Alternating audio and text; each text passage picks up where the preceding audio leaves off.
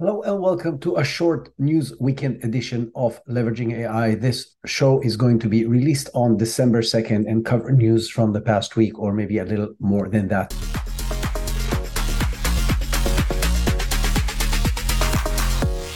The first piece of news that we have to go back to is the saga that continues around the changes at the top of OpenAI. As we've shared last week, Sam Altman is back at the position of the CEO, and Greg Brockman is now the president. There has been changes in the board, the nonprofit board of OpenAI, with three members of the board and one observer from Microsoft. So the Microsoft representative that was not there before has been added. He has no voting rights, but he can actually see what happens. And in an interview Sam Altman had this week, he shared that the first goal, or one of the big goals of this board, is to choose a bigger board. So there's going to be less chances of one or two people going rogue and changing the future of the company. Altman also shared in an interview that his departure or his forced departure of the position as CEO had nothing to do with safety research concerns. Nobody exactly knows yet, but he did share that they are working on getting a third-party investigation that will identify and hopefully share with all of us exactly what happened. He also mentioned that they are planning rapid AI progress despite the accusations and the fears of unsafe developments or that out of control developments that may or may not have led to releasing him from his position as CEO. And the question around the current structure of a nonprofit that is controlling a for-profit organization, I believe is that question. He did not exactly answer that question, but he left it open for us to understand that this may not be the case moving forward. My biggest take on this is that, sadly, I think the charter of OpenAI to develop a safe AI solution that puts the well-being and benefits of the human race in front of profits of its investors is not going to exist moving forward, or is going to be dramatically limited moving forward. Next set of news comes from several different companies, and it's going to touch on new, interesting technological development and advancements in the world of AI. The first one comes from the open source world, and Intel just released a new large language model called Neural Chat 7B that hints that it has 7 billion parameters, which is actually considered a relatively small data size for a large language model.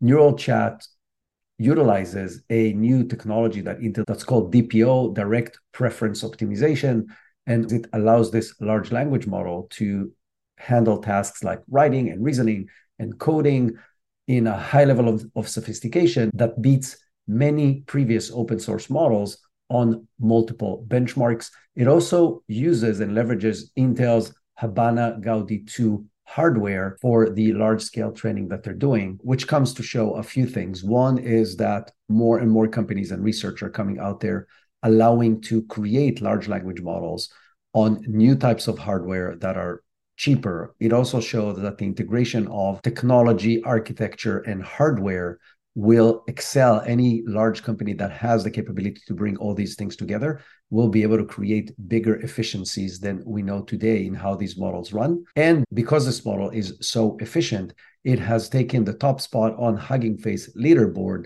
beating the previous top model that was the Mistral 7B. So again, open source model, anybody can grab it, much more efficient on a smaller scale, running a more efficient hardware. Another big announcement this week on new advancements in AI models was released by Google.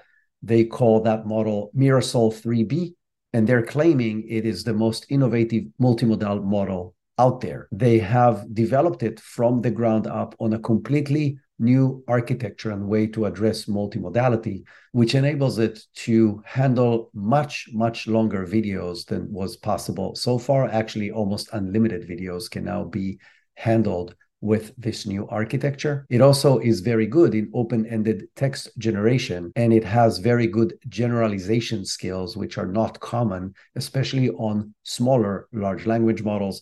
As I mentioned, has only 3 billion parameters, and it performs much better than larger models on common benchmarks. Beyond beating these benchmarks, it also showing very high level of accuracy on many questions and many tasks that it's performing. And it comes again to show that the technology of AI models is getting better. And in this particular case, not just language, but across real multimodality from the ground up. As you probably know, Google is in the process of working on their next large model that they call Gemini, that we already know that is going to be multimodal all the way from the ground up. It was supposed to be already released, and they've now postponed it, I think, through February. But that may not be the case. As I mentioned last week, I don't think they will release this before they know it's at least as good as GPT-4 and now GPT-4 Turbo, because so far everything they've released within Bard and their tools within the G Suite has not been impressive, and they cannot repeat that again. A relatively small company made a huge splash this past week with its announcement and its release of its tools to the public. The company is called Pika Labs, and they've launched a tool called Pika 1.0 after 6 months in existence, so relatively fast. This is a really powerful AI video tool. It knows how to create videos from text or from images, so similar to things we've seen from Runway, but they've launched it very, very quickly, and they're showing very capable high-end video generation skills.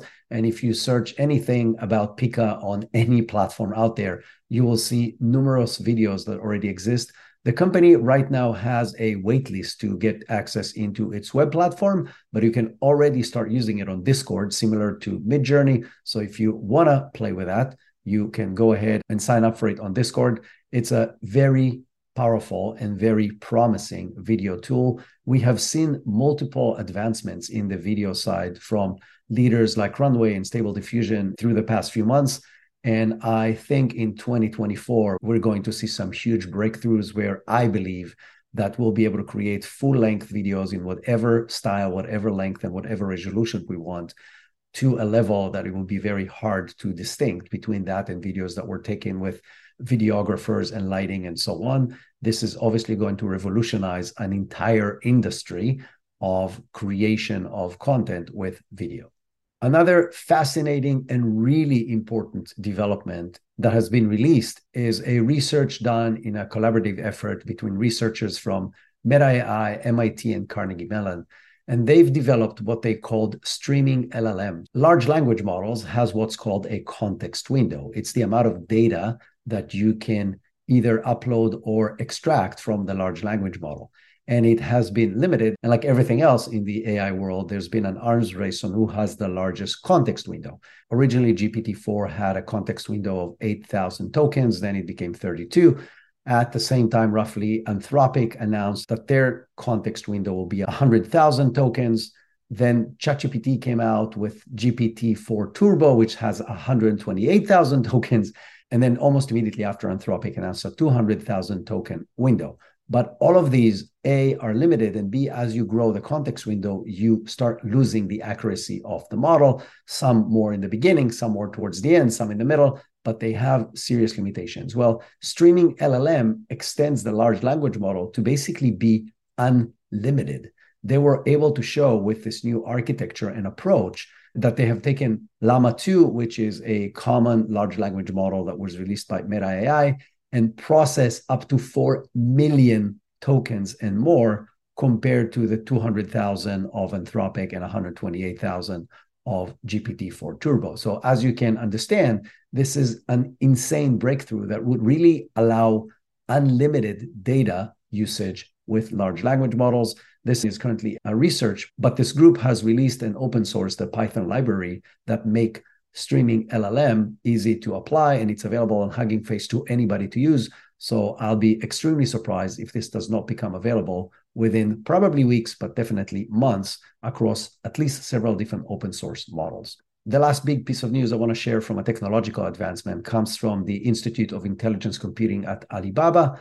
They have released what they call Animate Anyone, which is an image to video character animation. And what it does is really, really cool. You can take an image of anything, either an actual person or a character from a cartoon or a doll or anything that you can grab an image of, and then record a movement of an actual person, either moving or dancing or jumping or doing whatever action you want, and apply that movement to the image of the character that you started with. So this is a very interesting approach that will allow creating highly realistic, intricate, and accurate movements of any figure that you want. That could be real or imaginary or a cartoon, and have it move exactly like a person, because it literally grabs the movement off the person and applies it to this character. This is another open source effort that is now available on GitHub. So I expect this capability to also become available across multiple platforms. First and foremost on open source capabilities. Really cool stuff. Go check it out. It's definitely worth looking at it. They have some really cool demos on their paper, and I will share the link on the show notes. By the way, the links to all the articles that I mentioned and all the new things that I mentioned will be shared on the show notes of this episode and on every future news episodes that I share on this podcast. The next segment of the news comes with several big announcements from some of the biggest leaders in the industry on new capabilities that they're releasing. We'll start with Amazon. Amazon held their reInvent event this week, and they had some huge news that came out of that event across multiple things related to AWS, which is Amazon's web services. But some of these announcements had to do with AI capabilities. The first and maybe biggest one is that they're releasing Amazon Q. It's a new generative AI-powered assistant that is designed to work and be tailored to all the data businesses have hosted across all AWS capabilities. So companies can now solve problems and generate content and ask questions and hold conversations and take actual specific actions related to all the data that companies hold on their AWS repositories, which for many companies, that's all the data that they own. The idea is obviously that employees from the company can ask questions that will collect data across completely separated, siloed content repositories and summarize them together and create reports and write articles and take actions. All of this based on company data that is protected from the outside world. One cool feature of that is that when you use Q, it will also give you references and citations to where it found the information. So you can actually trace back the specific documents of where the data came from to verify that the data is actually accurate, which is, I think, incredibly powerful, at least in the beginning when we know these systems still have hallucinations. And this will help you verify that the data that you're using is actually accurate. Another big announcement from Amazon is that they've released Titan Image Generator as part of AWS. Titan Image Generator is now available for preview on the Bedrock platform, which is their AI infrastructure for everything on AWS. And like other tools from Midjourney and DALL-E 3 and Stable Diffusion, it can create images from text description or starting from an existing image and then modifying it from there. What they've added is they've added an invisible watermark on these images, which will allow them to be tracked as AI generated. What they did not share is exactly how they're addressing the big issue of IP rights and how they're going to compensate the creators that their content have been used in order to train these models, etc. But they're definitely making a big progress in the generation of content as part of the AI efforts. The last big thing that they've announced is something they called SageMaker Hyperpod, which is available as part of AWS and is a solution that will allow companies to train large language models based on their needs and their data significantly faster and more efficient than ever before. So it's an infrastructure for companies to create new fine-tuned and trained models on AWS, including new hardware that they've announced. So now they have 2 new versions of their already existing chips that will allow companies to train models even faster and more efficiently than before. This is obviously mostly relevant to large enterprises who have the capacity of both research and money in order to run these kind of models, but it will enable any organization who have these resources to train models in a much faster and more efficient way. And this obviously connects to all the other stuff that I mentioned before. So it will enable companies to create really high-end tailored AI solutions for their needs in a much easier and faster way while running it with significantly less effort. And the next company we're going to talk about is Microsoft. Microsoft, as we know, is the partner of OpenAI, and they're using the ChatGPT technology in all of their solutions. And they're making new announcements basically almost every day on how these are going to be deployed. This week, they've announced that they're going to start using GPT-4 Turbo within Bing Copilot one of the biggest benefits of that is that Bing so far has been limited to a context window of only 5,000 tokens, which is extremely low. And as I mentioned earlier, GPT-4 Turbo has a context window of 128,000 tokens. So it has been really problematic to people who have long chats or want to use more data to use the Copilot. And now that problem is going to be solved if they really deploy the full GPT-4 Turbo capabilities, which time will say. They haven't said exactly when that will come out. And will it be identical to GPT-4 Turbo? Another big announcement that they made is that they've added DALL-E 3 image generation capabilities into their common Paint product that is available to any Microsoft Windows 11 users. It will allow users of Paint to generate images by just entering a text description and create a visualization, and that will be combined with the existing capabilities of Paint that has been one of their longest lasting products. So the combination of an old style editing tool together with a image generation from text capabilities will be very powerful, and I'm sure a lot of Windows users will be glad to use it within their operating system. They're also planning to integrate DALL-E 3 into Bing and Copilot and their other services as well. So we will be able to see those image generation capabilities deployed across everything Microsoft. Next segment of the news is going to be about education, which I don't touch on a lot, but two very interesting news topics related to education came out this week. First of all, the Australian government came out with a new framework that aims to guide responsible, ethical use of generating AI tools in schools and universities. The idea is obviously to make sure that students and the whole learning process and the schools themselves benefit from using AI capabilities. And that will obviously enable society to benefit from that, because people coming out of the schools will know how to use these tools in an A, efficient, and B, ethical way. This document outlines the oversight and procedures and usage and different policies that will define how educational institutions can use different AI and generative AI capabilities, and even suggests how to develop curriculum that is incorporating generative AI. I think this is extremely important. In the US, all we've seen is the opposite.